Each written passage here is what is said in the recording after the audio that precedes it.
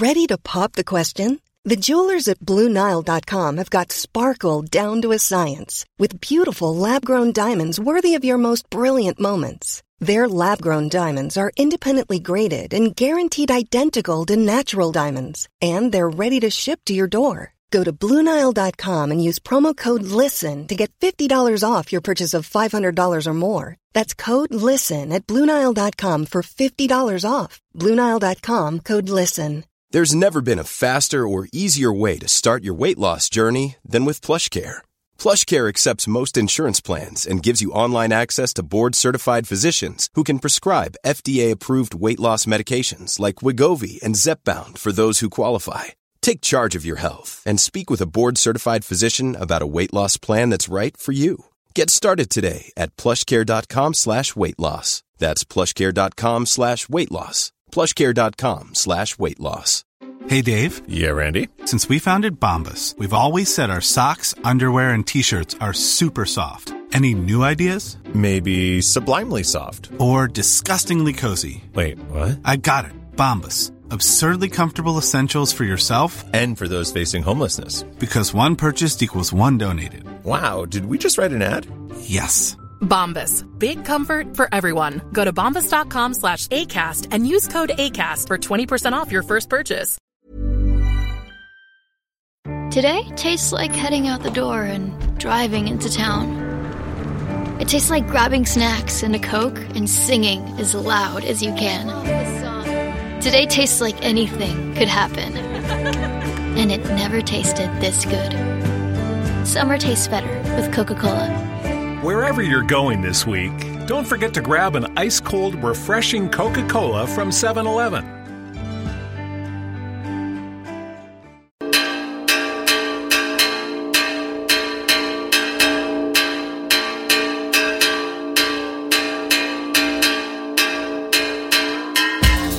Hello, my name is Dave Hanratty and there will be no encore. Welcome to episode 53 of the No Encore Music Podcast. Back once again with the boys in the house, the boys at the most, blah blah blah blah. I don't even know how to do the fucking intro anymore, do I? Craig, how's it going? Don't pass me that mic, it's way too hot to handle. That was quite the intro, I liked it. Shite. You don't care about Chuck Berry being dead? Not really.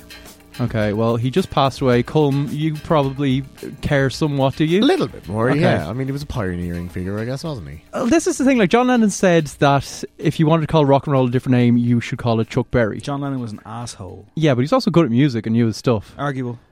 I would say also Chuck Berry was an asshole, by all accounts. By all accounts, yeah. I mean, we previously talked about him on this pod. I think I brought him up because he was actually just releasing a new album. Yeah. He kind of pretty much completed the album and now he's died. I think I also famously brought him up as being the test case in Finland where they started refunding for bad concerts. Oh yeah, because he went on way too long. Yeah, no, I previously talked about him having cameras in toilets, female toilets of an establishment he owned. But he did write Johnny B. Good, so you know, okay, modern rock and roll. I was just thinking though, because he's clearly a dodgy scale of justice. If R. Kelly gets to like 90, does he just get all these like New York Times tributes? And I suppose he didn't invent a genre. Although he kind of did with the hip-hop odyssey, that is, yeah. I was about to say, yeah. Between, the hip-opera of Trapped in the Closet and what else? And unmitigated bangers like Bump and Grind and Ignition Remix. He had more bangers than Chuck Berry, in fairness. He did. I feel like we're on perilously thin ice here. Yeah, maybe we should move on to maybe... Before we do that, first of all, Colm Regan, hello. Hello. Oh, sorry, Colm. Jesus. Sorry. And I was implied. It was implied. No, it's my fault for having such a ramshackle intro. Just to clarify, I'm not, a person has died and that's sad. Yeah. I just have no real... I think the thing is that he was... The weird thing is that in rock music, you don't expect people to live quite that long. So he's like a generation removed from even the first musical people we got into. Do you know what I mean? Well, he won't be going to Stradbally this year. Seismic link. I suppose not, no. Will we? No, sold out. Yeah, well, yes, it is sold out. Dave has still not officially rescinded his festival hiatus anyway. Oh, this is true. Yeah, still on. The lineup for Electric Picnic has been announced. Headliners are the XX, A Tribe Called Quest, and Duran Duran. Yeah, now announced kind of just mere hours before we came on air. We started recording, and I think Well, the thing was, the tickets sold out just before the lineup came out. Yeah. And everyone on Twitter seems to be quite underwhelmed. But they're still going to go. Yeah, but they're still... Well, it's the whole experience, isn't Same it? old story. It's our Burning Man. Look, it's a festival. It's a very, before we get into the rest of the acts, it's a very Electric Picnic looking festival to me. The headliners, I think, are quite underwhelming, although I did see the XX there a few years ago on the main stage before Sigur Rós, and they were very, very good. They're and good they live, have yeah, more I like material, and kind of they've added some strings to their bow now, so I think they'll get in very, very well. The second, the kind of semi-main here on one of the days really strikes me as a strange one. Pete Tong performing Ibiza Classics with the 60-piece Heritage Orchestra. That reads like something off a parody poster. I'm kind of intrigued. This is the thing. It's actually got like really big reviews, and I think as well, probably influencing the Electric Picnic on this choice was the fact that they did Jenny Green and the RTE Orchestra doing a thing at the Electric Arena on the Friday last year. How do you top Jenny Green? Pete Tong. Well, you know what? That went down as one of the highlights of the festival for a lot of people, so I presume they just thought, well, that worked last year, this'll work this time. But, yeah, I mean, like, even Pete Tong, A Tribe Called Quest, Duran Duran, like, the Shaka Khan is another one of those kind of, like, second-tier acts here. Yeah. There's no doubt that they're going for an older crowd. But they're going to get a mix of old and young because it's a festival. Oh, now, granted, course. there has been some distancing and there has been some, I suppose, tonal kind of identity shifting in terms of longitude as, your kind of post-leave insert before college festival, and this as your, I guess the mean age is probably, 47 years of age or something, and it's reflected, and that's fine. But also, the fact that it sells out instantly just makes you wonder, why bother? Why bother? And booking anyone. Booking, you could have anyone on this fucking lineup. There's zero motivation now to go out and get anybody good. So it's just become the default big festival. When it's really kind of, it seems from this, it's resting on its laurels. I mean, you look at some of the other things that are taking place around the country, and you wouldn't be like, this is a prestige festival. Well, I will say now that, for me, and this was especially apparent last year, where even though I was underwhelmed, for instance on the Sunday, where New Order and Lana Del Rey were the headliners, and you were like, meh, it was kind of rubbish, but the rest of the day was stacked from 3 p.m. onwards. So what you're saying is strength and depth. The squad is good. Pretty much, yeah. They've got a good bench here. No, but seriously, you look through Interpol, Run the Jewels, London Grammar, Vince Staples, Young Fathers, Japan Droids, Perfume Genius, Parquet Courts. Already They'd all be you can great see at least 3 or 4 or 5 bands per day by the time this lineup is fully filled out. I guess are actually worth going for. I guess I just missed the whole Duran Duran are back and everybody loves them. Father John Misty, I forgot on that list. Of course, yeah. We did forget Father John Misty. How could we? Whose new album I've heard, by the way. Oh, tell us more. And we'll talk about that pretty soon. Such a tease. But it's quite long. But aren't most albums these days? They are, yeah. Interpol on this one, I remember going down to Picnic a few years ago and surprising you guys because you didn't know I was coming. Yes. In a great moment of friendship and, I don't know, loyalty or something. I don't fucking know. But so basically, Interpol played that day for about an hour in the sun, and I'd seen them earlier in the year in the Olympia, and it was 2 different bands. It was a kickabout. It was a friendly exhibition match for them in Laois, and I guess that's the nature of a festival. Sure. And I find that it's one of the many reasons why I kind of swore off festivals was because I was just these acts come over and they do their bit and they get off stage and whatever. If you saw it, you saw it. If you didn't, you didn't. There's no one here with the exception of maybe Vince Staples and Father John Misty. And I guess, I'd like to see Young Fathers in, an indoor venue before they, stick to the festival circuit for the rest of their days. But there's no one here where I'm like, oh no, I'm like, oh damn it, I have to be there. I'm just yeah, I mean, this is fine, I suppose, and it'll have names added. I was surprised that Lord wasn't there. That was heavily rumoured. Sure. Yeah.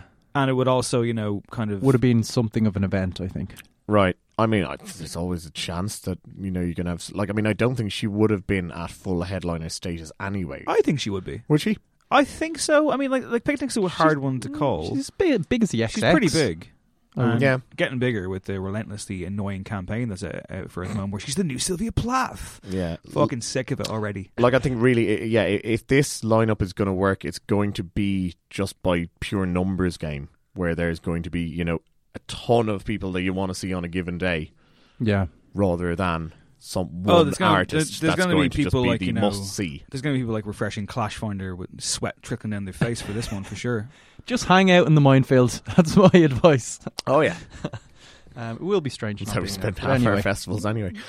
Tickets, of course, are already selling for upwards of like £400 at the time of recording. I'm sure that'll go up to a nice 4-figure sum by the time the festival rolls around, because the touts I thought you were are... going to say by the time this is released. no, well, it could. We've got a Zimbabwean level of inflation. Yeah, anything could happen. But yeah, of course, I mean, like a lot of tickets went up on Seatwave shortly after it was officially sold out. But yeah, I mean, again, it's just like, it's a festival and it sells itself, and it's whatever. Like, I'm not gonna go. Fair enough. Such a surprise. Yeah. Moving on elsewhere.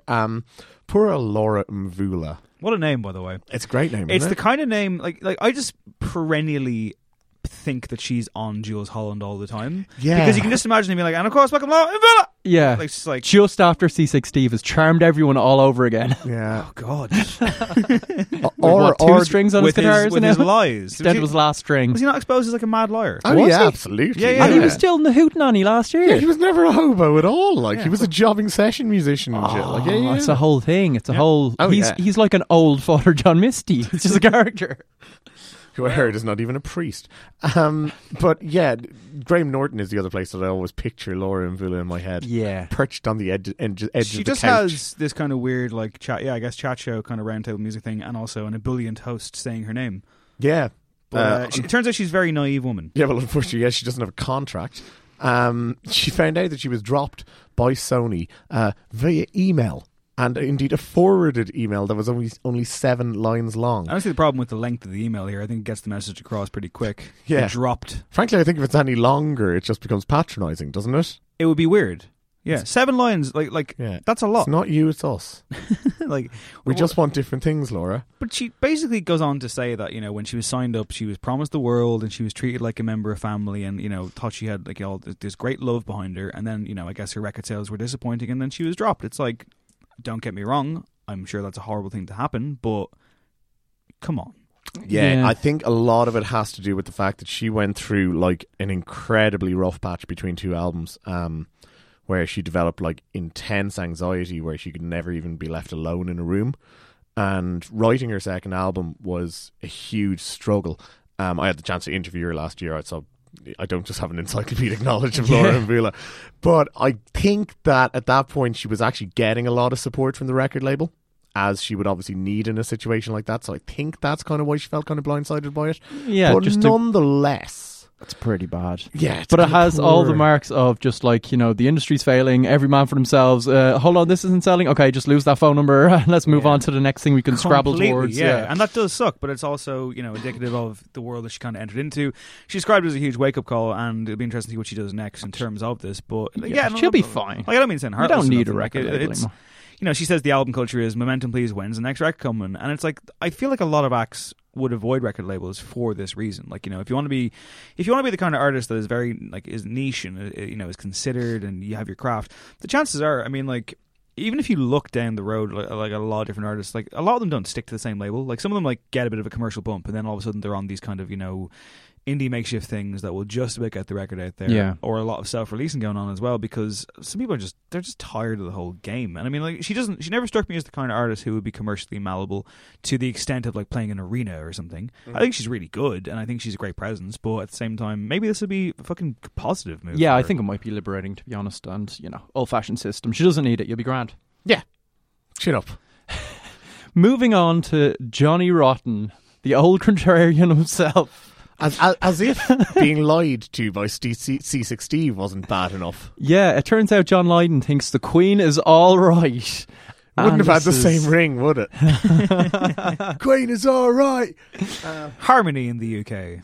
So this is kind of based on the fact that, the way there was those kind of reports recently that there's actually debt plans that are in place. I suppose we knew this, but they were revealed to the extent of the details that goes into when Queen Elizabeth II sadly passes away. Great band name, by the way. Death Plans for the Queen. Death Plans for the Queen. It's a great band name. Yeah. Oh, that is solid. Isn't I it like good? that. I like it, yeah. Am I right in saying that those death plans include removing all sitcoms from BBC for 9 days? It's going to be, I pity those poor, Bretonians, because they're just going to have wall-to-wall coverage of not a lot A happening. bit of Netflix, that'd be grand. Well, this is true. Yeah, new media. Woo! Don't worry, Laura, you're fine. Johnny was kind of doing a sit-down interview with Quietus, and the man who sang and wrote God Save the Queen with the lyrics, God Save the Queen, she ain't no human being, said, well, actually, do you know what? I'm going to miss her. I'll miss her as a human being on As a planet fellow Earth. human As a fellow human being. It's not her fault she was born to a gilded cage, and that's quite true as well. And he kind of goes on to say that the whole point of that song was it was a political message about the whole structure and hierarchy. I think far worse, he says, I love all the pageantry too. I love that last wedding, which, I mean, like, if you saw that last wedding, it was like, a flamboyant wedding planner had done the Nuremberg March. Yeah, like I think he's maybe, if we heard this, him doing his whole kind of camp, like then he goes on to say, oh, when the planes flew over the palace, it reminded me of World War II and all those films and how grim it was fighting Nazis. So maybe he'll actually really enjoy the funeral, at least. But it does eventually come around. I mean, this is kind of just a logical continuation of him being on like ads for Butter Country ads Life and- butter and just dismantling any kind of punk credibility he But had. let's not forget the time that he dropped the C-bomb on live ITV with Anton Deck. Yeah, he's a little rascal. Even punks have rent to pay, it seems. This is true. Colm, I must quiz you on this. Did you watch that last royal wedding? Like, was this like an event for you? Were you just sitting around Oh, no. on the couch, big foam finger, Union Jack? Naturally, yeah, tea and crumpets. Come on, say I do. How do you like? I've never watched one of these things. I don't. I don't think, well, I'd hope that not many people would ever watch them through. People do. People Yeah. love Do you it. reckon Cullen comes from a family that had like commemorative plates of like Diana and Charles's wedding and stuff like that? Is that kind of I do now. Come yeah. comes from a family where, like, we get our own commemorative plates made. Wow, nice. All of my dinners come off the face of my mom and dad. Airs and graces. 29 And years very, ago. very disturbing. That explains a lot. That's really, really upsetting. It's a joke. I hope so. Yeah. But you know what isn't a joke? Tell me, Dave. 10 years, lads. 10 years. This is terrifying. What were we doing 10 years ago? This week. I was in a nightclub being hit in the head by open umbrellas, because remember that was a thing for a summer? Well, I think I know why, and I think it sounds a little bit like this. When the sunshine, we shine together. Told you I'll be here forever. Said I'll always be your friend. Took an oath, I'ma stick it out to the end. Now that it's raining more than ever, know that we'll still have each other. You can stand under my umbrella. You can stand under my So that's undisputed champion pop banger, Umbrella. And no one believes me, but I heard that song before it was big. So yeah, there you go. Wow, what window of time was that? Was it just some Tuesday? Tell me more, Dave. There's not really tell much- me more there's about not- your life. There's not really much more to tell. I think I just like saw it on like a Ponzi hipster music forum before it was like, massively mainstream somehow. Come on, you were tuned into Zane Lowe when he dropped "This is the Hottest hottest record in the world." I think it's a belter. I think it still stands up, but I've always had a problem with it. And That problem. is Jay-Z. Yeah. Yeah, I mean, Add that to the list, Jay. It's now 100. it is quite simply a terrible guest appearance. And I think as a rapper, and this is, a lot of people are guilty of this, Jay-Z is definitely the worst offender. I mean, he has gone through pop songs, songs you think are bulletproof, and just made a mockery of them unintentionally Yeah, with like a his dose of sauce, phoned really, in doesn't he? rubbish. He's taken that bulletproof vest off Yeah. quite well. As was he like?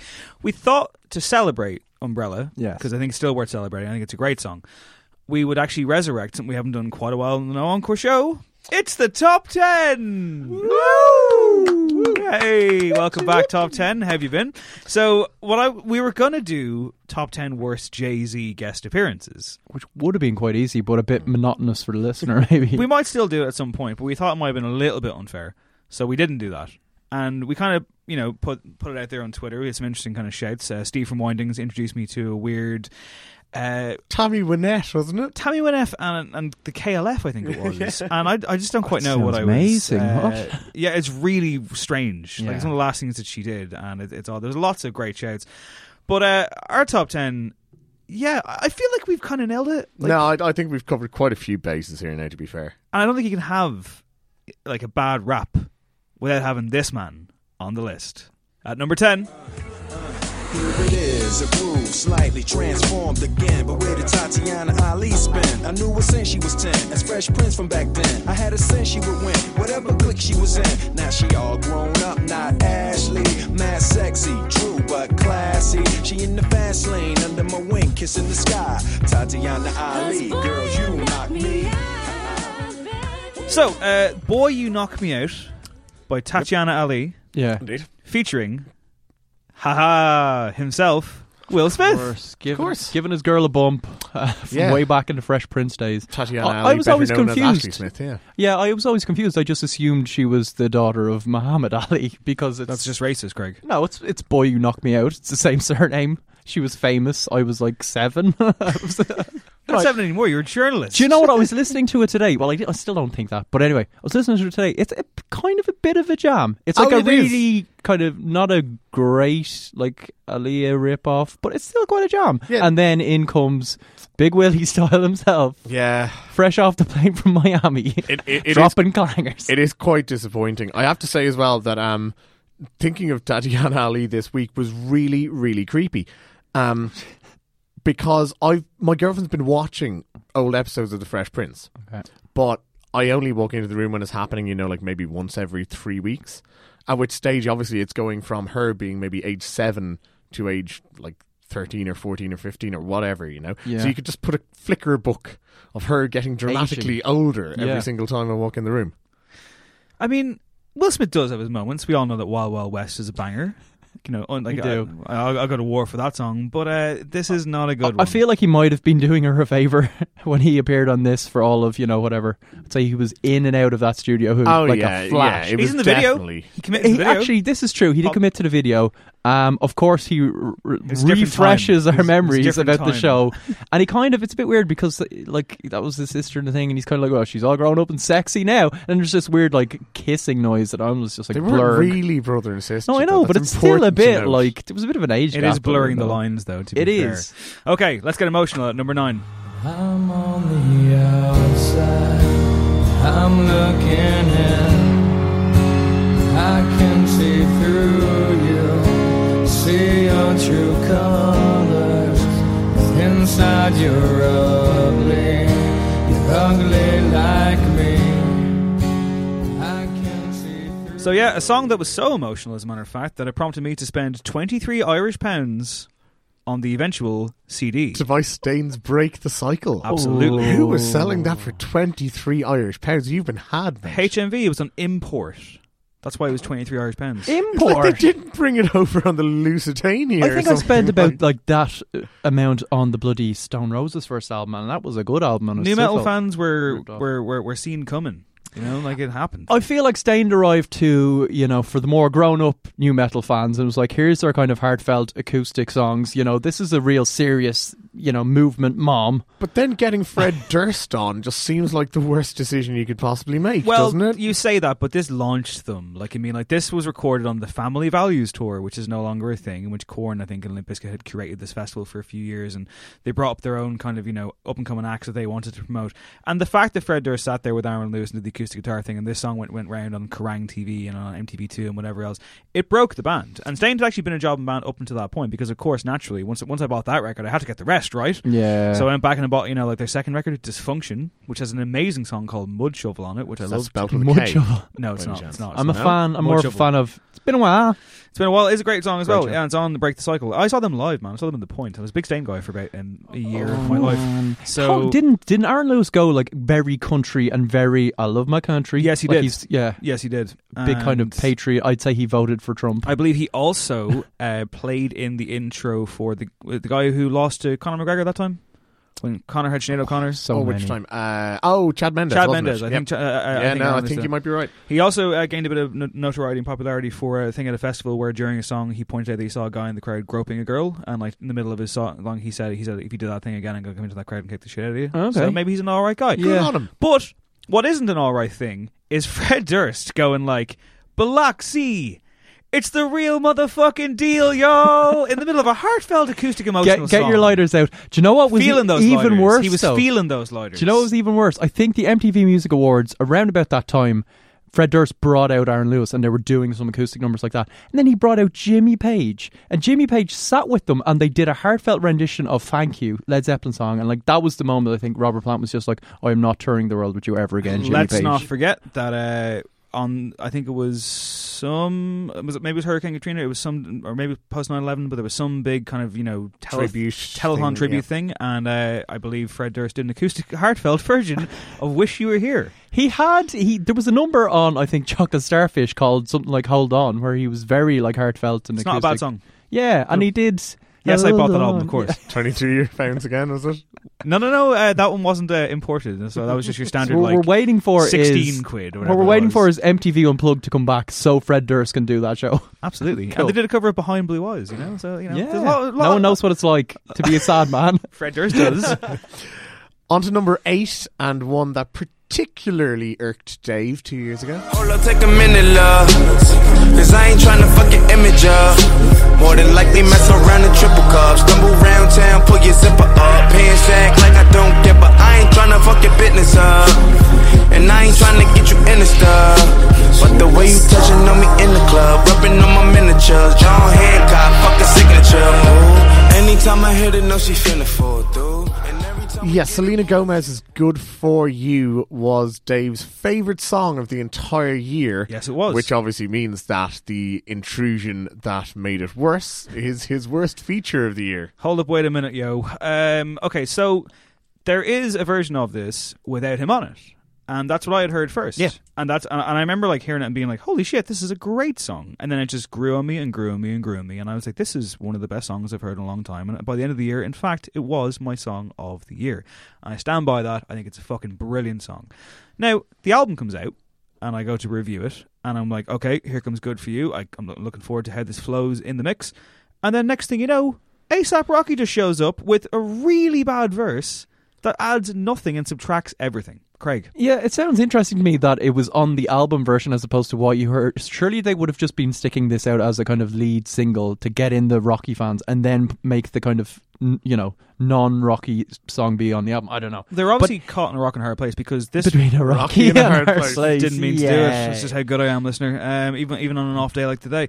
What I would say is they clearly wanted to have the best of both worlds because there are 2 full-fledged official, on her account videos for this. One with him and one without. But I feel like the Good For You thing as a launch of this record was also the launch of grown-up Selena Gomez. Like she's leaving this past behind. She's now a bit sexy and a bit sultry and, a lot more mature. Yeah.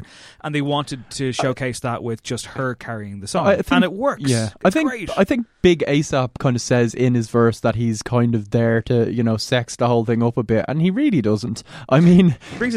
he makes it really There are tepid. times where I don't need A$AP Rocky featuring on A$AP Rocky tracks, to be fair, because he's got some quite good music and he has good taste and he's surrounded by good people, and then he kind of just makes stuff a bit lame, even when he's sampling Rod Stewart. Rod Stewart is like, or Miguel, wasn't it, that did Every Day? Yeah, just like that is such an amazing tune, and then A$AP's just dragging it all down. Plus the other great pleasure, Good For You in its sort of, like purely Selena Gomez state is that you're expecting something to happen and then it doesn't. Yeah. And obviously A$AP Rocky turning up, well, that is something happening. The whole tension of that song is broken. He's a beautiful looking man, though. We can give him that. He is a handsome man. Yeah, we objectify men on this podcast. This is what we do. Up next, a feature that Cullum insisted was in this top 10. But now it's a separation between you and me. Baby, I'm moving on to another girl that understands me more. Dates in front of your place so you can see it all. I remember the times when we used to bond, but I never realized that you wanted to be mine. So I gave her the ring instead of you, nickname too. I could tell that she upset because it ain't you. Met a new girl and I gave her my heart, not noticing that you wanted me from the very start. You want me back. Yeah, I mean, I'm not exactly saying that it's a pop classic by any means, but I think bubblegum pop and a guest rapper is often a terrible idea, and this might be one of the standout examples of its desperateness. Okay, so who are we listening to? Yes. We're listening to Cher Lloyd doing the song, and then Astro. Who is Come Astro? along for the ride. Were they both on the same series of X Factor? Mm-hmm. So well, Astro... Cher Lloyd, by the way, if I may cut you off for 1 second, I'm amazed by this. Did she get really big in the States? Because one of her songs, the Risible Swagger Jagger, has like 95 million views on YouTube. This has about 53 million views on YouTube. What did I miss? Because she's not like an arena selling superstar. No, she got a bit of a bump at the start. I think she still kind of has a bit of a career. Am I wrong? Yeah, I mean, I think she broke America. Did she break America? I think she did. Big in America? I think she succeeded where, now that you mentioned, like, looking where at Oasis failed and she broke America. Well, America looks broken right now, so maybe Cher Lloyd is to blame, yeah. Did she perform at Trump's rally? I don't. Maybe Astro did. Whatever became of Astro? Because it seems like, was his gimmick just that he was 8 years of age? It's like the littlest Bow Wow or something like that. And yeah, he just kind of is on it because people, again, is it like that kind of Will Smith thing where it's like, oh, people remember fondly watching this on TV, these two get along? Yeah, I think there is exactly, that sort of tie-in. It's terrible. Like, he's not atrocious, is he? Like, there's also a version of this in which he's not on it. So predating Selena Gomez and A$AP Rocky. They were ahead of their time here. Yeah. Colm, I don't think this is as bad as you seem to. I ain't saying for a second that it's good. My point would be that Astro doesn't take this song down any notches. But I'm not saying it's up any notches. But do you know what I mean? I feel like he fits somehow. Yeah, sure. Yeah. I don't know. Well, I guess we can definitely say that's not the case on the next track. At number 6 is Maroon 5 with a little visit from Wiz Khalifa. Man, fuck that shit. I'll be out spending all this money while you sitting around wondering why it wasn't you who came up from nothing. Made it from the bottom, now when you see me, I'm stunting. And all of my cars are with a push of a button. Telling me I changed since I blew up or whatever you call it. Switch the number to my phone so you never could call it. Don't need my name on my shirt, you could tell it I'm ballin'. Swish, what a shame, could've got picked. Had a really good game, but you missed your last shot. So you talk about who you see at the time. Now, Maroon 5 have the odd good song. Yes. Craig and I are huge fans of moves like Jagger. Oh my god, what a song. What's the other one that's good? The other one that you really love. Oh, I love Won't Go Home Without You. That's a great song. That is a good song. Which is a total rip-off of The Police. Yeah. But it's brilliant. Yeah. They're good at ripping off The Police. But lately in particular, they've had this knack for very cynical, just like get to the top of the Spotify kind of streaming charts songs, and they will always parachute in a rapper. Yeah, we Kendrick Lamar on Don't Wanna Know. That's pretty poor. Will that be on this list? We don't know. No, it's not. It's not because but it's dreadful. It's not because we kind of gave it a kick in when it came out a few months ago. This is true. We thought it'd be redundant to go over old ground. And also this is worse, somehow. Wiz Khalifa, who of course featured on that Charlie Puth song, which was, the big Fast and Furious 7. See You Soon, is it? See You Again. The Paul Walker tribute, one of the biggest songs of last year. And, in much less annoying fashion than this one. But this is your classic, much like the Kendrick Lamar one, like, you assume it's being written on the way to the studio. Oh, yeah. God, yeah. I've what to do today? Okay. Well, like, did he even kind of hang out with the guys? There's nothing creative about this. And it's not even like it's just kind of slotted in. It seems to be weirdly jammed in where it's slightly off the rhythm and tune. Like, it's a dreadful attempt by him. It's not just, like, misplaced. It's out of position and poorly written and horrible. And I'm not a big Wiz fan in general. At the same he's got time, those moments, but when I hear some of these tracks, like, and I don't know what the creative process is in terms of getting these guys involved as featured artists, but you feel as though they've been tied to a jumping off point that in itself is already dooming them. And I think that's clear on this one. I think it's also clear on the next track on the list. Very much so. As we hear Justin Bieber bringing down Nas on We Are. Yeah. She texts me, how's your love life and how are you? I said I'm good, they only get as close as you allow them to. We should be closer together. Warm emotions, better weather, instead of us playing games forever. She says whatever, I says whatever. Who gets you wetter than a half moon wearer, history sweater? Serendipity when you with me, swear you love that one thing we did at one time in that one place. Blew your mind, you got my So who would have thought that New York's Finest couldn't write a good verse about texting a crush, huh? Borderific, I think, is the term that you're looking for these kind of collaborations. And you know what's annoying about this? Purpose is a really good record. I think it's great, and it has the odd dud. This kind of being one of them. But like, okay, how embarrassing is it if on the same record as you, Big Sean does a better verse than you do? Yeah, I mean that Big Sean verse, by the way, on No Pressure, kills. He's got a line where he says, oh no, round 2 again. We've been fighting more than Ryu and Ken. And he also says we've been on and off like the cross lights. I love it. Yeah. This is not good. No, this is awful. I mean, like, why on earth Nas agreed to this, I have no idea. Like, talk about not being in your wheelhouse. Nas. Can we get the sound of cash registers there, please, Alan? Maybe, Nas was the chosen one. What happened? I feel like, obviously, the last decade or so, I mean, there's been a lot of Nas really not, living up to his 90s, output. And when Nas is very, very good, he's the best. When he's not really trying, he's fairly fucking woeful. Like, he's worse than some of the other things on this, and it's just... Yeah, it's a proper cringe moment, I think, and I just feel bad for him, even though he's like a rake load off this. I still feel dreadful. Okay, well, we won't give him too much of a kicking because the guy made Illmatic, so, you know, fair enough. Everyone has an off day now, so we still love you. Welcome on the pod anytime.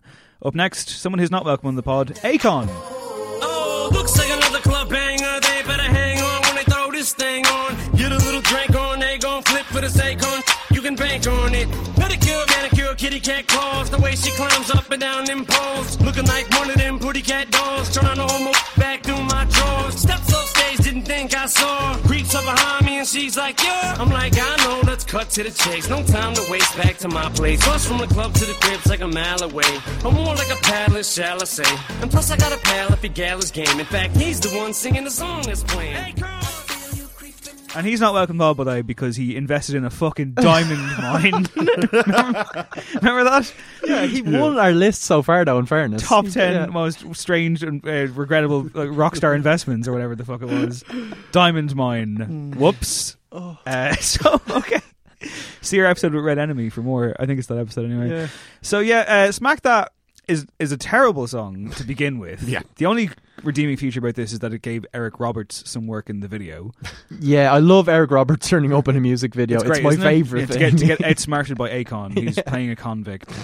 But Eminem is the kind of artist who's maybe the most problematic out there. I mean, clearly he's done a lot of great stuff, but when he is bad, he is very, he's Nas. He's worse than Nas. Very bad indeed. Yeah, he really is. And I think it's partially because he feels himself to have that sort of malleable character that can do cartoonish shit, that can do very serious stuff, that can obviously cover the bases in between. So he probably feels himself kind of enough of a chameleon to just drop into someone else's work and just be like, oh, well, I'll just pick up the rhythm of this straight away. Oh, yeah, he's a real Daniel Day-Lewis. Like, what the fuck?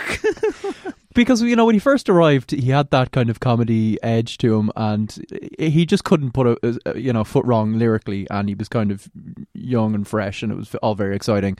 At this stage, we're kind of talking about around Eminem's comeback from a couple of years away, probably. I think this was probably around the time of Umbrella, because I remember being in dreadful nightclubs when this was on and just going, why am I listening to fucking Akon saying Smack That? Craig, you still go to dreadful nightclubs. Well, this is true, yeah. Could have been at any time in the past. Was this around the time of Ass Like That as well? Probably. This is definitely late 2000s. I mean, I feel like this is 2008, 2009. Every note Eminem struck was the wrong one. It's so horrible. And yeah, it's just... Akon has that thing as well where... I mean, he's got quite like a soulful voice, not a good voice, but he should be singing about very loving things. So there's something that feels really awful about when he's just like singing Smack That, because he's like, Smack That, oh. It's like, what are you saying, you horrible, horrible man? You diamond miner, you. We're into the top 3, and this is weird. This is the one that got the most suggestions on Twitter. And it made its way into my top 3 because this is bad. This is bad. Who knew that the joint combination of REM and KRS-One would sound quite as terrible as this? Check it out! What are you saying? What are you playing? Who are you obeying? Day out, day in. Baby, baby, baby. Yeah, that stuff is driving me crazy. DJs communicate to the masses. Sex and violent classes. Now our children grow up prisoners all their life. Radio listeners! So, I don't even know. I don't even know where to start. Okay, REM are one of those bands where, they have the odd strange song. This might be their oddest and strangest. Yeah, and it's on Out of Time, which is such a good record. It's a great fucking track. Yeah, it's very... It feels like them trying to be very right on or something, and just like we're ushering in some hip-hop and blah, blah, blah, and it's weird. I don't know. It doesn't work for me whatsoever. I don't think REM should ever be coupled with rap or hip hop in any form. And I feel like more recently, prior to them breaking up, they did it with someone else. And again, it was just, why are you doing this? because Michael Stipe shouldn't be singing next to anything. It just doesn't work whatsoever. And you're right, R.E.M. are one of those bands, much like the Beatles, I would say, where even their best records always have this, either it's a zany song or just a weird misstep where you're just like, this is actually kind of ruining the entire album for me. Yeah, I think they've admitted to that themselves. Really, yeah. At I mean, times. they famously have disowned Shiny Happy People. They should probably disown this as well. Yeah, and I think Sidewinder Sleeps is another one of those tracks that they look back on and they're just like, why did we really There are do better that? songs than this. Yeah. To be fair. Yeah, no, this is truly shocking. I mean, where they think this fits together, This I'm not sounds sure. like this sounds like R.E.M. and KRS-One shared the same rehearsal space. It got double booked, and neither party was willing to back down. The other thing that I think this sounds like is that somebody in the REM management, I couldn't get that sentence out there. Somebody in the REM management got wind that Aerosmith had done something with Run DMC and hopped on the phone and went, quick, who's available? Yeah, I mean, that sounds slightly too cynical for R.E.M., but I think it was pretty much the same year as, Sonic Youth doing stuff with Chuck D, which is dreadful as well, by the way. So I think it was just a feeling that people had, like, in alternative circles, that, you know what, we're going to be subversive, and R.E.M. were getting massive. I mean, we're just post-Green. They were moving from... I mean, this is the same record that has Losing My Religion, so essentially they become a stadium band from this point on. And they probably thought, you know what, we're going to expose the general listener to, random stuff. And it doesn't work. This genuinely reminded me of Paula Abdul and, what is it, MC Scat Cat. Yeah. Opposites Attract, whatever his name is, which, by the way, is actually a bit of fun. I enjoy that song. Because it's meant to be stupid. But this, no. You're trying to make some serious statement here about radio listeners or, the youth of today. Not for me. But another act that tried to make some kind of serious statement about the youth of today and were awarded by having the worst song of 2015 is The Prodigy and their mates Sleaford Mods. Lady mix, packet, smash, sex calls, six pack flash, drum edge, no tone, the faceless, the mix on sticks, our beefers rotting encrusted rocks. Transmit. What's they fucking doing? What's they fucking doing? What's they fucking doing? So that's Ibiza, and I apologise, guys, for putting you through it yet again. But I've had some distance now from the song, and I went back to it, and I was like, you know what? It's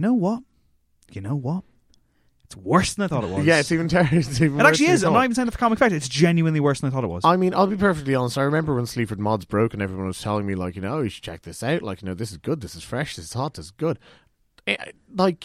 There's a music journalist here in town who keeps reminding me of a description that I gave him of the Sleaford Mods, which is it's like they've mic'd up a homeless hostel. And that is still my thought every single time. It's nonsense. It's angry noise. I'm shocked and appalled. Shocked into silence there for a second. Jesus Christ. That's a first. It's terrible. They are woeful. Okay, and the Prodigy don't help. No, they don't. This is like a horrible statement, like DJs in Ibiza with their USB sticks. The Prodigy railing against, like rave culture. No one ordered this. No one wants this, on USB or not. I've never heard this entire song, and I will never hear it. I refuse. You tapped out? I've tapped out. I can't blame you. And that's fair. That's fair. So you might be wondering, as we get to the end of this list, surely the guys are going to reward us with the most obvious, glaring, like undisputed winner. We are. Here's Jay-Z on Kanye West's Monster. Sasquatch, Godzilla, King Kong, Loch Ness, Goblin, Ghoul, a zombie with no conscience. Question, what do these things all have in common? Everybody knows I'm a motherfucking monster. Conquer, stomp you, stop your silly nonsense. None of you niggas know where the swamp is. None of you niggas have seen the carnage that I've seen. I still hear fiends scream in my dreams. Murder in black convertibles. I kill a block, I murder the avenues. I rape and pillage a village, women and children. Everybody wanna know what my Achilles heel is. Love, I don't get enough of it. All I get is these vampires. Where do you start? I guess you start with the love. I don't get enough of it. All I get is these vampires and bloodsuckers. Sorry, go ahead. Are we quite done? No. I guess you start with something that we've said a lot, is that Kanye is typically very good at getting good work out of people he's recording with. Yeah. This is clearly where the friendship started to fall apart. I mean, this is just... it's so bad. Like it's shockingly bad. It doesn't make any sense. It's childish. It's juvenile. It's silly. It's really, really unimaginative. It's offensive. You kind of feel like he thinks he was being clever. Okay, what's the song called? It's called Monster, is it? Oh, I've got it. I've got it. You wait for it, yay. I've got it. He sounds like a real kind of dinosaur of the genre on this, doesn't Especially he? He just because sounds Nicki Minaj past shows up his instantly time. after him. He's and just destroyed by blows him everyone away, around him. And like Colm, you're saying, Kanye usually, and I'd say his success rate is insane for collaborators. Jay-Z at this point is like the Teflon Don. You cannot get him onto someone else's track and make him do good work. This is like my top 3 favorite records of all time. It's one of the best rap albums of all time, I think. Someone that isn't as well versed in the genre, and but from what I've heard, and somehow this verse alone nearly destroys the entire LP. It's the entire album. Yeah. Well, strong words indeed. Very, very worthy strong words. winner then. I said worthy winner then. For someone that does such good work as well. I mean, I love Jay-Z, but come on, man. Stick to your own stuff. Okay. I feel like it's time to move on. Yeah, let's move on to some new tracks for this week, and one from Blondie. It's written by, is it? Dev Hynes, yeah? Yes, it Blood is Orange. Dev Hynes. Blood Orange who's written this track, and it's called Long Time. It sounds like this. Are you happy? Does it take you a long time? Does it make you upset? Does it make you think everybody wants to be your friend? I can give you a heartbeat. I can give you a friend. I can make you think everybody wants to be your friend. Yes, so that's the new one from Blondie, their album arriving May 5th. A laundry list of collaborators on this record. We already heard a song from, I think it was Dave Sitek, was the first single. This time it's Blood Orange. Is there still a sense of interest in what we're going to get here? Yes, but at the same time, I feel like Dev Hynes was listening to Where the Streets Have No Name quite a bit when he wrote this. No, just me. It has that Those kind of guitar flourishes, and shit, even the is it? vocal kind of like the lifting. Like I mean, it it's not an identikit, not like for like or nothing, but that's just kind of what popped into my head. I like this more than the initial track, which was lightweight, but it was, as the song itself was called, a bit of fun. Yeah. Look, Blondie are never going to have a comeback single as strong as Maria ever Yeah, again. it's true. I don't know if many people. No, I don't think anybody is, because that is just bulletproof and so good that you almost wanted to go, you know what, let's just not release the album. I think that's it. Mic drop, let's get out of here. Job done.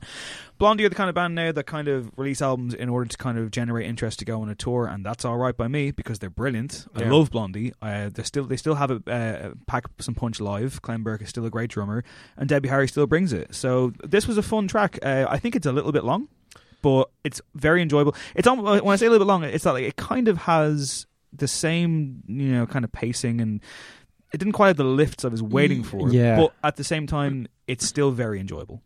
Yeah, I'll agree with you there. That's what I was going to say. There was no huge payoff, even if it was catchy enough. But what I like about what Dev Hynes has done here is he's just written a Blondie song, really. Yeah, there is a little bit of that, isn't there? Blondie they've sounded from the stuff we've heard. I mean, kind of rhythmically, you're talking Heart of Glass. In terms of melody, you're hearing The Streets of No Name. I'm kind of thinking in those lifts, it's a bit of a Union City Blue thing.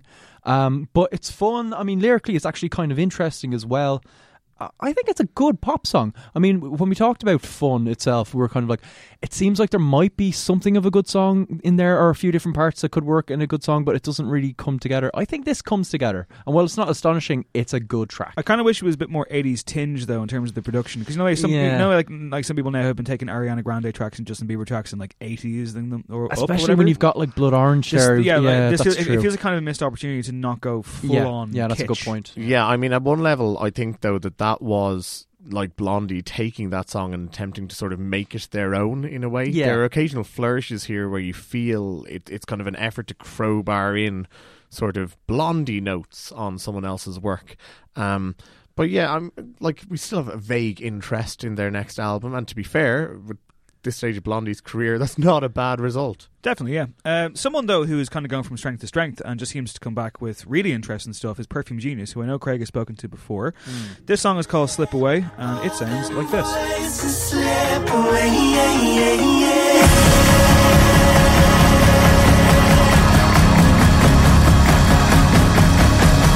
Don't look back, I wanna break free. If you never see I'm coming, you never have to hide. Take my hand, take my everything. If we only got a moment, give it to me now. Now, I don't know about you guys, but this was pretty immediate for me. I heard it once and was like, yep, this ticks all the boxes I needed to. It's short and sweet and very packed. So, yeah. It's overly packed for Do you think my so? liking. Okay. This is what, 2 minutes 45, and it feels like there are links between the sort of very delicate melody, which is beautiful, and these sort of really grandiose big moments. It feels like there's bits to kind of link them, and like transition periods or something that might have just been like left on the floor, or might have been kind of like the mind's changed, so to speak. But for me, it hints at something more than it actually achieves. The second verse seems to lose momentum the second it's been built. I can't but disagree, because I think this is a really, really strong track. I mean, I have a kind of idea of what you're saying, but I love that kind of big thing. This is like a statement, and it hangs together well for me. I mean, he's been hinting at stuff like this. The last record, Too Bright, was kind of really well reviewed, and it's been amazing to see him. I talked to him years ago now, it's 5 years ago, on his debut, which was very kind of lo-fi, very confessional, just him and the piano. You got screwed on the headline, didn't you? I was waiting. I was going to. Are we going to go there? I was going to end the segment. The wound hasn't healed. Yeah, go on. So hold on. Say what? Yeah, go on. All right. So Perfume Genius. It's a bit of a sad record. I went with Oh the Despair. Yep. Which is my best work ever. Well, they didn't judge it that way in the sub-editing department in Hot Press magazine, because they went with Smell Season. Yep. Great job, whoever that was. Great fucking so job. Upsetting. But yeah, at the time, and speaking to him, he was quite like he was quite. He wanted to get his music out there, but he was shocked that people would be interested in him in Ireland. He didn't really have too many airs of graces. He just thought, I made this little record and it's quite confessional, but I don't know how it'll be received. And from there, he's kind of been trying to become this, alternative pop star, but a pop star. And to me, this is like an Adam Ants thing rhythmically. I mean, I love those kind of probably synthetic steel drums that go on. And melodically, there's real gentleness to it as well. There's kind of like... It reminds me a bit of when Sufjan does electronic stuff, but more so. Melodically, it is beautiful. Yeah. Like I say, I felt the dynamics just threw me off a little bit. Yeah, but, I like that kind of blend, but yeah, maybe it's certainly not going to dissuade me from the record, though. If there's more stuff like this on it, and especially if it's slightly more fleshed out than the sort of 2 minute 45 snippet that we've got here. Sure. Well, there you go. Pop stars need to make statements, and they've got my intrigue and they've got your intrigue, Colm. So, or I should say he. Up next, though, it's the Cranberries. They're back. This song is called Why. Will that be a self-fulfilling prophecy? Let's find out.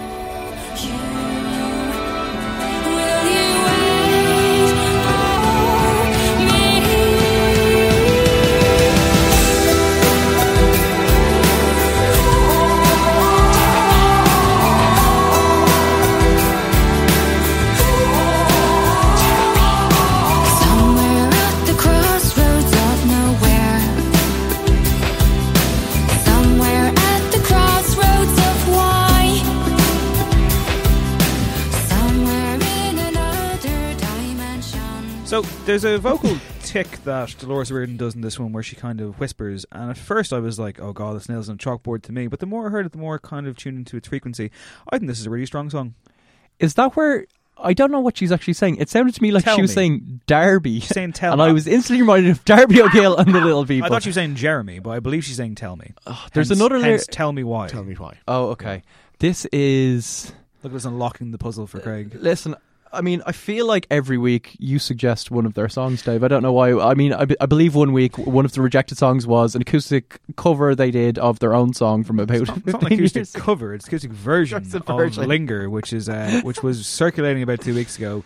and it was supposed to be a new version of it, but there was some confusion as to whether it was or whether it wasn't. Mainly, though, the reason I was kind of hyping up the Cranberries, so to speak, is because we covered them on an episode of The Revisit, which will be coming out pretty soon. Incidentally, don't miss our episode in 2002 that dropped a few days ago with Paul Noonan from Bell X1, telling the world what he really thinks about Damien Rice's first record. Oh, listen to you going tabloid, mate. Yeah, what can I say? It's a really good episode, though. But no, is this a really good song? I would say, yeah, it's pretty good. See, I mean, it's forgettable. It's fine. I actually can't really give out about it too much. But could you ever give out them too much? They're kind of one of those bands. Well, they kind of, I think at their best they had some really good songs. I agree. And they just kind of otherness. They were kind of like an Enya for the rockers a bit, weren't they? They had, they did and that especially kind of, with Dolores O'Riordan's voice just being such an iconic well, and listen, recognisable her voice thing. on this is some of the pronunciations. It's the most Irish thing ever. I mean, we're just literally waiting for her to meet Ed Sheeran in a pub and beat him at darts to become like the epitome of Irishness. I would combine two of your views though. Like it's grand, but it is forgettable. It's a bit like if Dawson's Creek was still going, this would be on the soundtrack. It's a bit kind of Sixpence None the Richer. It's not. Oh, that's harsh. It should be pointed out. I mean, like they're a different brand of bad. I don't know. Well, that's I don't think this is bad. I just think it's sorry. 10 years ago, Dolores O'Riordan released a solo album, and it was called "Are You Listening?" To which the obvious answer was no. And now her big comeback band single is called Why, to which the obvious answer seems why indeed. You're doing this to yourself, Dolores. Like, think about it. Yeah. I mean, hey, she'll kill you, man. Watch out. Let's move on to the next track. Yeah, we've got another track left for this week, and it is the new one from Soulwax, one of two that they unveiled this week. In fact, it's called It Is Always Binary.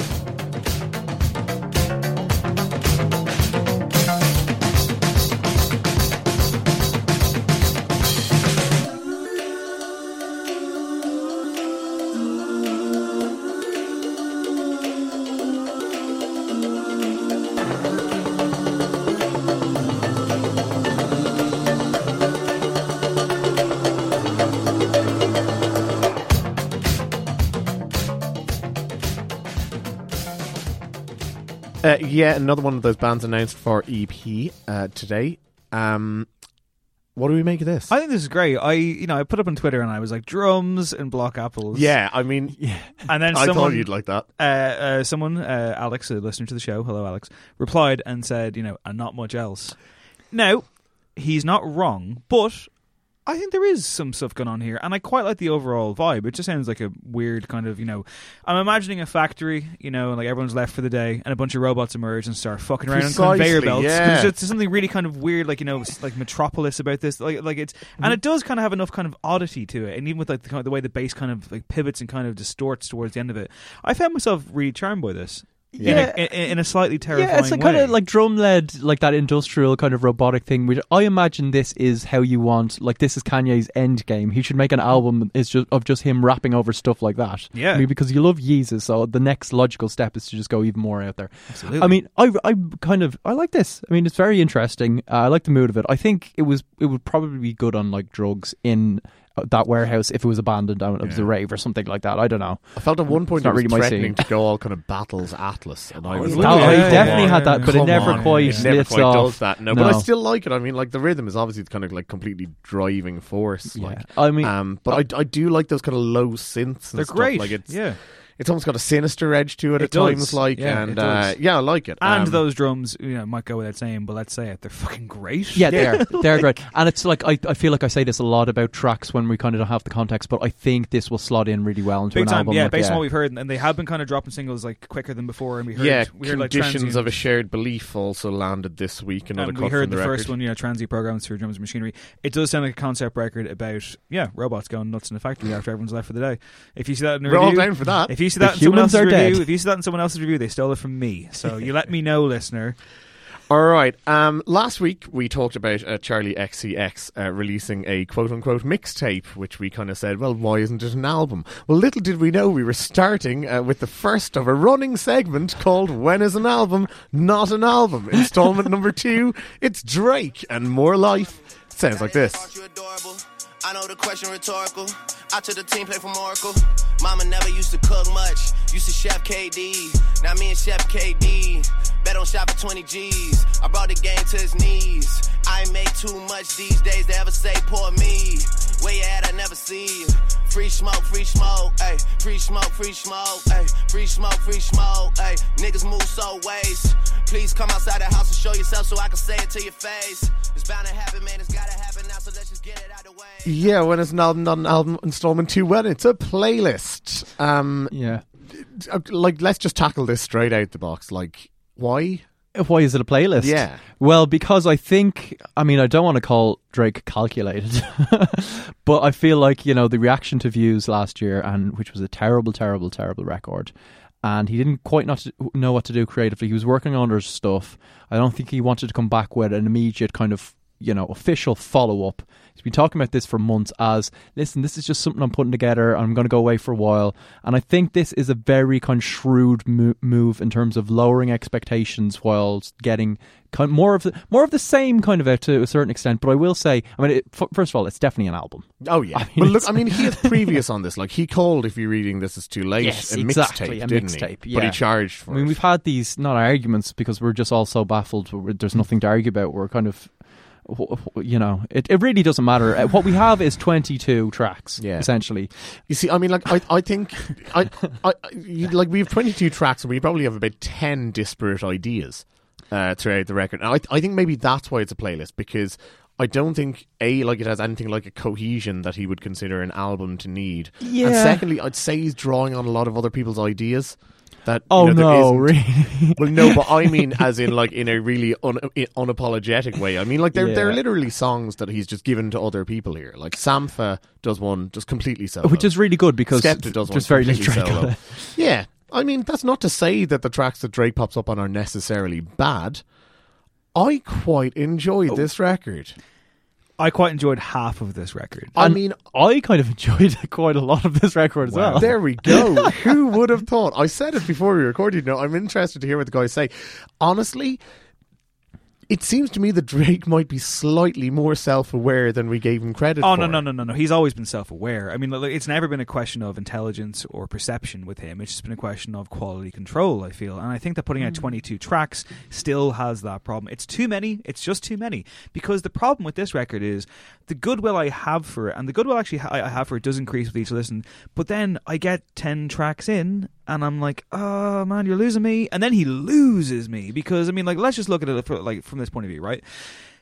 Skepta shows up in track 10. It's actually called Skepta Interlude.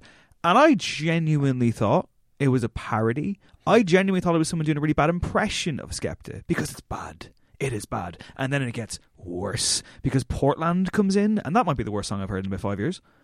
The most irritating, horrible, weird Pied Piper background. I thing really liked that little Pied Piper. I enjoyed that. I thought that was a jam. It reminds me of that kind of music, that those wooden flutes they play when someone goes to the jungle to take ayahuasca. It has that kind of tribal thing going on. Hang on.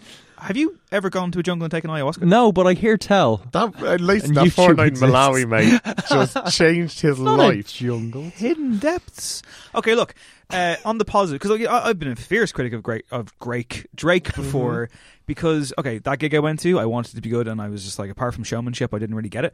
And I think Views is just really a big slog of a record. Oh, it is. There's enough going on here though, where I'm like, you know what, I'm going to do a Craig on this, I think perhaps, and just make my own version of this album. And if it's a playlist, surely he'd appreciate that, of course. and endorse it, because it starts off very well. I think it starts off really strong. See, this is why I say that I genuinely think there's a self-awareness and a sense of humour on this album. He checks it at the very end, I think it is, when he says, what is it, I was an angry youth when I was writing Views, saw a side to myself that I just never knew. And there's even that message from his phone message from his mom, which is a bit like he just heard Frank Ocean's record. Absolutely. That's a problem. That shouldn't be there. Well, no, but that's too soon. No, but at the same time, the phone message is literally you're stop an asshole, moaning, you're a bit of a dickhead. Yeah, and he seems to realise that, but at the same time, it doesn't completely change. But there's that great lyric in the first song about drunk texting J-Lo, which is just a quintessentially Drake lyric. but at the same time, it's funny and it's clever, and you're like, okay. Yeah, but like even his jokes are kind of like, you see the setup coming like months in advance at this point, because like even when he was on Instagram, whatever, taking photos of him and J-Lo, did we really believe they were a proper couple? Like they work together. I fully expect there to be a single. Like he's even looking at the camera like, yeah, this is my next publicity stunt. And sure enough, oh, he's lost her number now, has he? Well, Jennifer Lopez actually has one of the more interesting aspects of this record, in as much as on the track Teenage Fever. Yeah, good sample. When sample / cover of her debut single, If You Had My Love, which is one of the best things on this record, which again makes you kind of go, well, then the record can't be that good, can it? But there is enough here which I'm interested in, and I do think it has a very good opening run. I think Sampha is very good. I think Lil Wayne is effective in his very small kind of cameo. The track with Kanye is good, Glow. Yeah. It kind of doesn't really go anywhere. But I think it is a good track. It is a good track. It's a bit insubstantial, but it's enjoyable, and it's I like Kanye on it. Now, Shock horror. There's something we need to talk about, guys. Okay. Drake's gone grime. Yeah, a little bit. He's using the word waste man. Well, no, to be fair, yeah. Now, this is the thing, because actually a lot of people have been talking about when does this suddenly become cultural appropriation, right? And particularly with the dancehall on the last record, which is Here Again. Oh, yeah. And there's Afrobeat, and there's just everything. That clip that keeps playing of him from an award show where he's just like something, don't come up my head, man, or something. But it seems like a very thing. I'm just going to slip into this accent now. Now, I've been doing a bit of reading, and apparently the Six, Toronto, has a lot of kind of Caribbean influences. So actually that Jamaican patois, I believe it is, which is heavily in grime, it's kind of apparently fair game, and Drake would have been well versed in it. Now, where that doesn't stand up to me is that we haven't seen a lot of it from him in the past. It also doesn't. It also doesn't stand up when he actually breaks it halfway through the song, where he goes to say "ting" and ends up putting in the H just out of habit. The thing is that he sounds like someone's like uncool dad trying to fit in with the culture. Like he just can't really pull it off.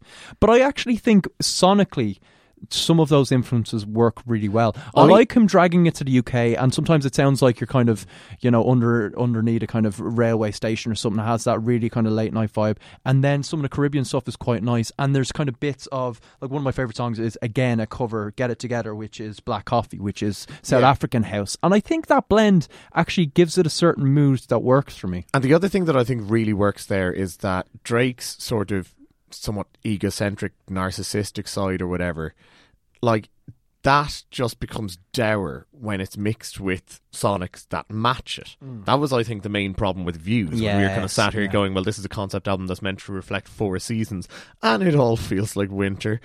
But this actually has all those sort of like summery Caribbean Afro pop vibes used effectively as well. And so there's a kind of subversion when he gets a little bit moany, that it's like, oh well, he's moaning, but the track is a banger. This is automatically more interesting than it going full scale one or the other. It's more interesting when he shows that self-awareness, though, and he says something like, there's people out there who want me gone. Here's the kicker. If I go tomorrow, like I'll be even bigger. Yeah, like he actually, when he starts properly rapping and he's actually kind of giving it a bit. This is the frustration with Drake, where it's like, oh man, you seem to have all the fucking talents, all the tools, but you don't off put them together.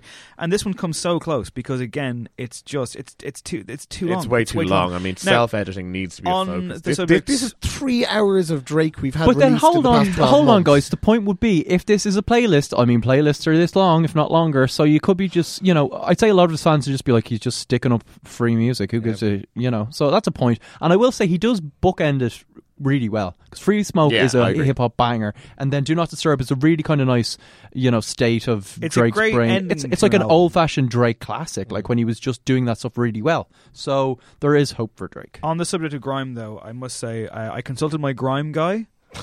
I've got a grime guy. He's in London, knows his stuff. And because I subjected him, his words, to this album, he offered me his thoughts. So he said grime, and to a lesser extent Britpop, is making waves internationally. Grime artists topping charts, playing all over the world, picking up awards and being used in advertisements, and Drake has seen this. He is an astute artist, and his collaborations are all carefully thought out, so he's happy to be on trend. Now, the more interesting part is how he's been largely welcomed in by the scene's big names, if not necessarily by the fans. Drake has links with BBK. He's been found forging friendships with quote-unquote credible grime acts as much easier tasks than underground ones. So he gets the best of several worlds. As I said before, he's on trend.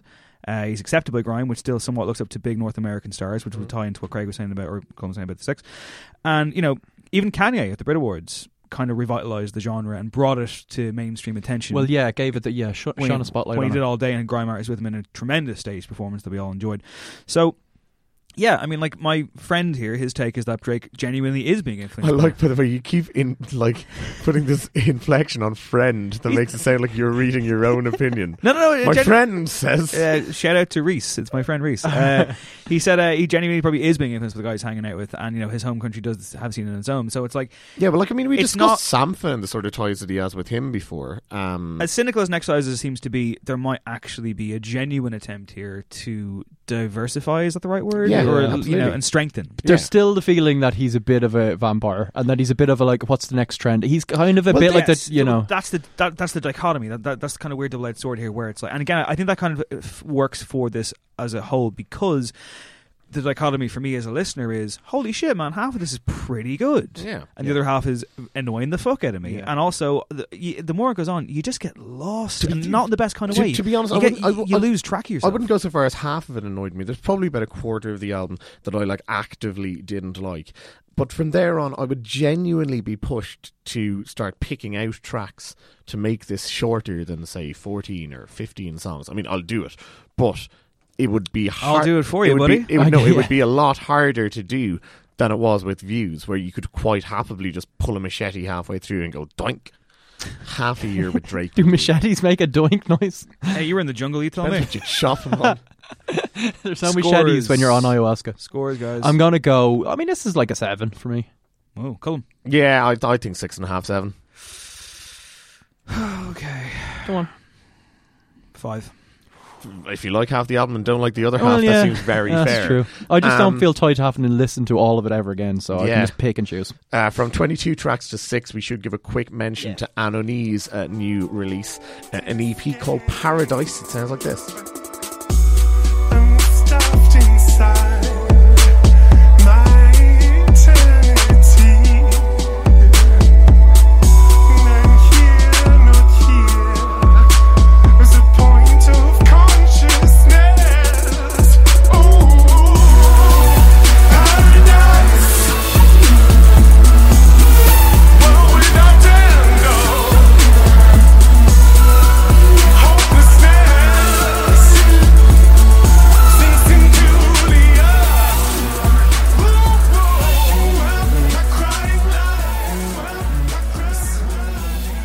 We didn't email her. I did. Did you? Yeah. Did you get a response? No. Did you get the track? Oh, that's devastating on a spiritual level. Clearly my hopes for the future are not enough for Now, Anohni. yeah, hold on. We have to fill in the listener because essentially this is 6 songs, but actually the full EP is 7. And Anohni decided to hold the last song back unless you emailed her with your hope for the future, or what was it? Or something you really care about. really a couple care of sentences. about, yeah. It couldn't be about her music. Yeah. So we all said last week we would do this. I forgot. Yeah, of course. Yeah. Dave forgot. Yeah. Colm, you did it. Well, I kind of forgot until I did it. Maybe I just did it too late at night, and she just looked and went, "Oh, he's drunk." Yeah. What time is it in Dublin? Either way, yeah. We just have the 6 tracks to go on. And a fine 6 they are. A fine 6 they absolutely are. I mean, this was a return of Hudson Mohawk and is it Lupton? Oneatrix part. Yeah. Whenever. But so, like, this felt like a continuation of Hopelessness. Yeah, it did. Like if this had been re-released with like bonus tracks or kind of a bonus CD or whatever, it wouldn't have felt disjointed. Yeah, I don't know what I was I think I was expecting. Maybe it's just because it was called Paradise. I didn't see the irony in it, and I was just like, oh, she's going to like switch it up, go in a different direction. No, this is very much from the same Afrobeat. It's very much from the same mindset. She's gone grime. And yeah, I love their kind of collaboration. I didn't think it would quite work because, you know, that voice and then those kind of, you know, harsh electronics at times. Yeah. I think it's maybe a bit more jarring in places on this, and not in a kind of maybe totally intentional way. Yeah. Like it doesn't all fully fit together. It really hits a kind of turbulent moment at the midpoint, but I think it comes through, and again, it's bookended really well. Like Jesus Will Kill You for me hits a few bum notes that she avoided miraculously on the last record. But then the lighter moments, She Doesn't Mourn Your Loss, In My Dreams. I mean, Paradise itself is very good. I like these tracks. Paradise is brilliant. Yeah, That's such a strong song. Yeah. I wouldn't say that the Hopelessness was completely devoid of bum notes. I mean, I think Obama is the kind of thing But that was the you biggest listen to that song comparison. once and then you go, I'll take that off. Kind of works though. It works, but it works in that kind of art installation way, which is similar it's a to this. sledgehammer. But no, I think this is great. I mean, I think she can't really put a foot wrong at the moment. I think if you tasked her with making a bad song, it wouldn't happen, because like you look back at the catalogue, Anthony the Johnsons and everything that she has been a part of and that she has done, and everything from featured vocals to just her own work. It's just one of a kind and really fucking brilliant. Very prescient, the kind of stuff we need right now. And I say that as someone who every week I seem to say, protest songs, whatever. Yeah. But fuck me, this is great. I love the way it opens. It opens with such confidence. The first track is is a build on a 6-track EP. It's also one of those kind of, when you start a record or EP or album and like literally the opening track, you're like, we're in safe hands. This is going to be good. Absolutely, You're excited. yeah. That's one of these as well. And like, I think you're right about the misstep as well. And like, without being too cynical about it, I think she recognises there's a limitation to these protest songs and a limitation to this sort of music that, like, you can give a call to arms, but don't start trying to give a blueprint. Sure. For instance, and that's what I quite like about this record, that it can traverse between like hopelessness, as has been, made quite clear, and moments of genuine hope, but doesn't necessarily strive to kind of like fill in that middle ground where I think you'll probably trip up.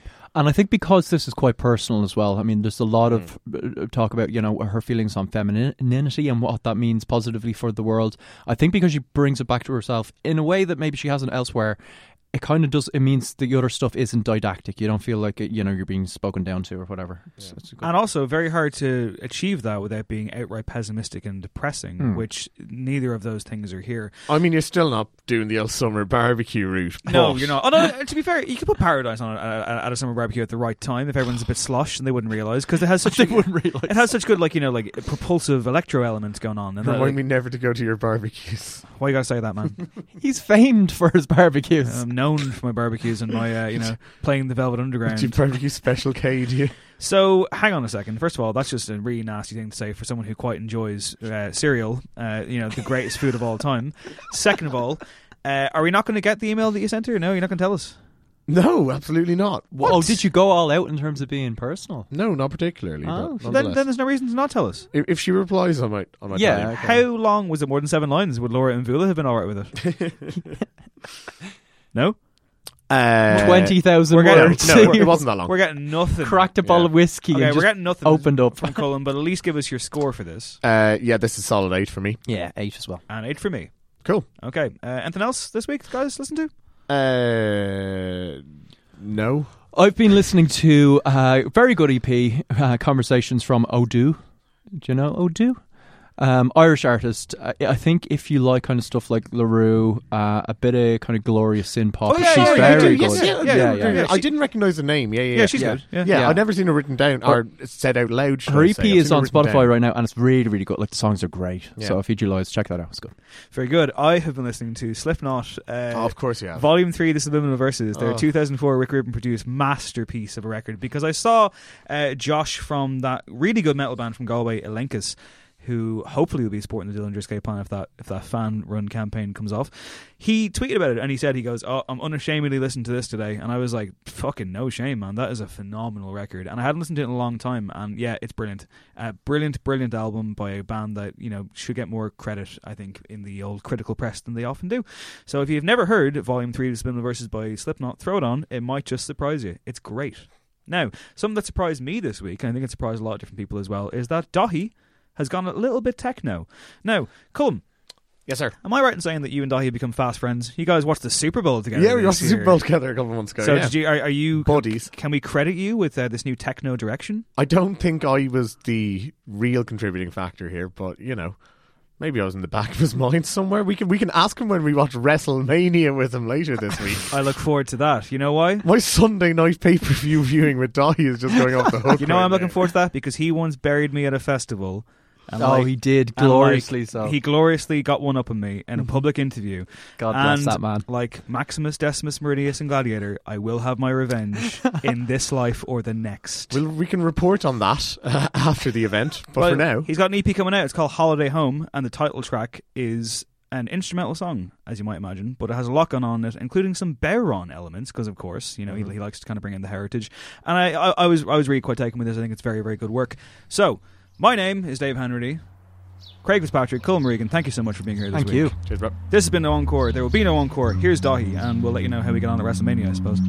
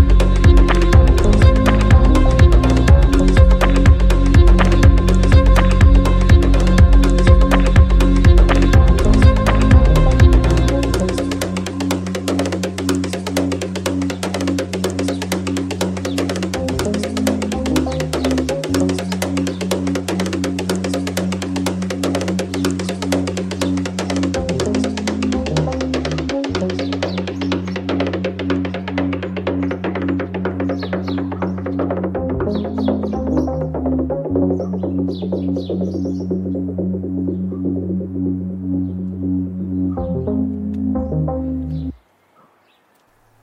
podcast is part of the Headstuff Podcast Network.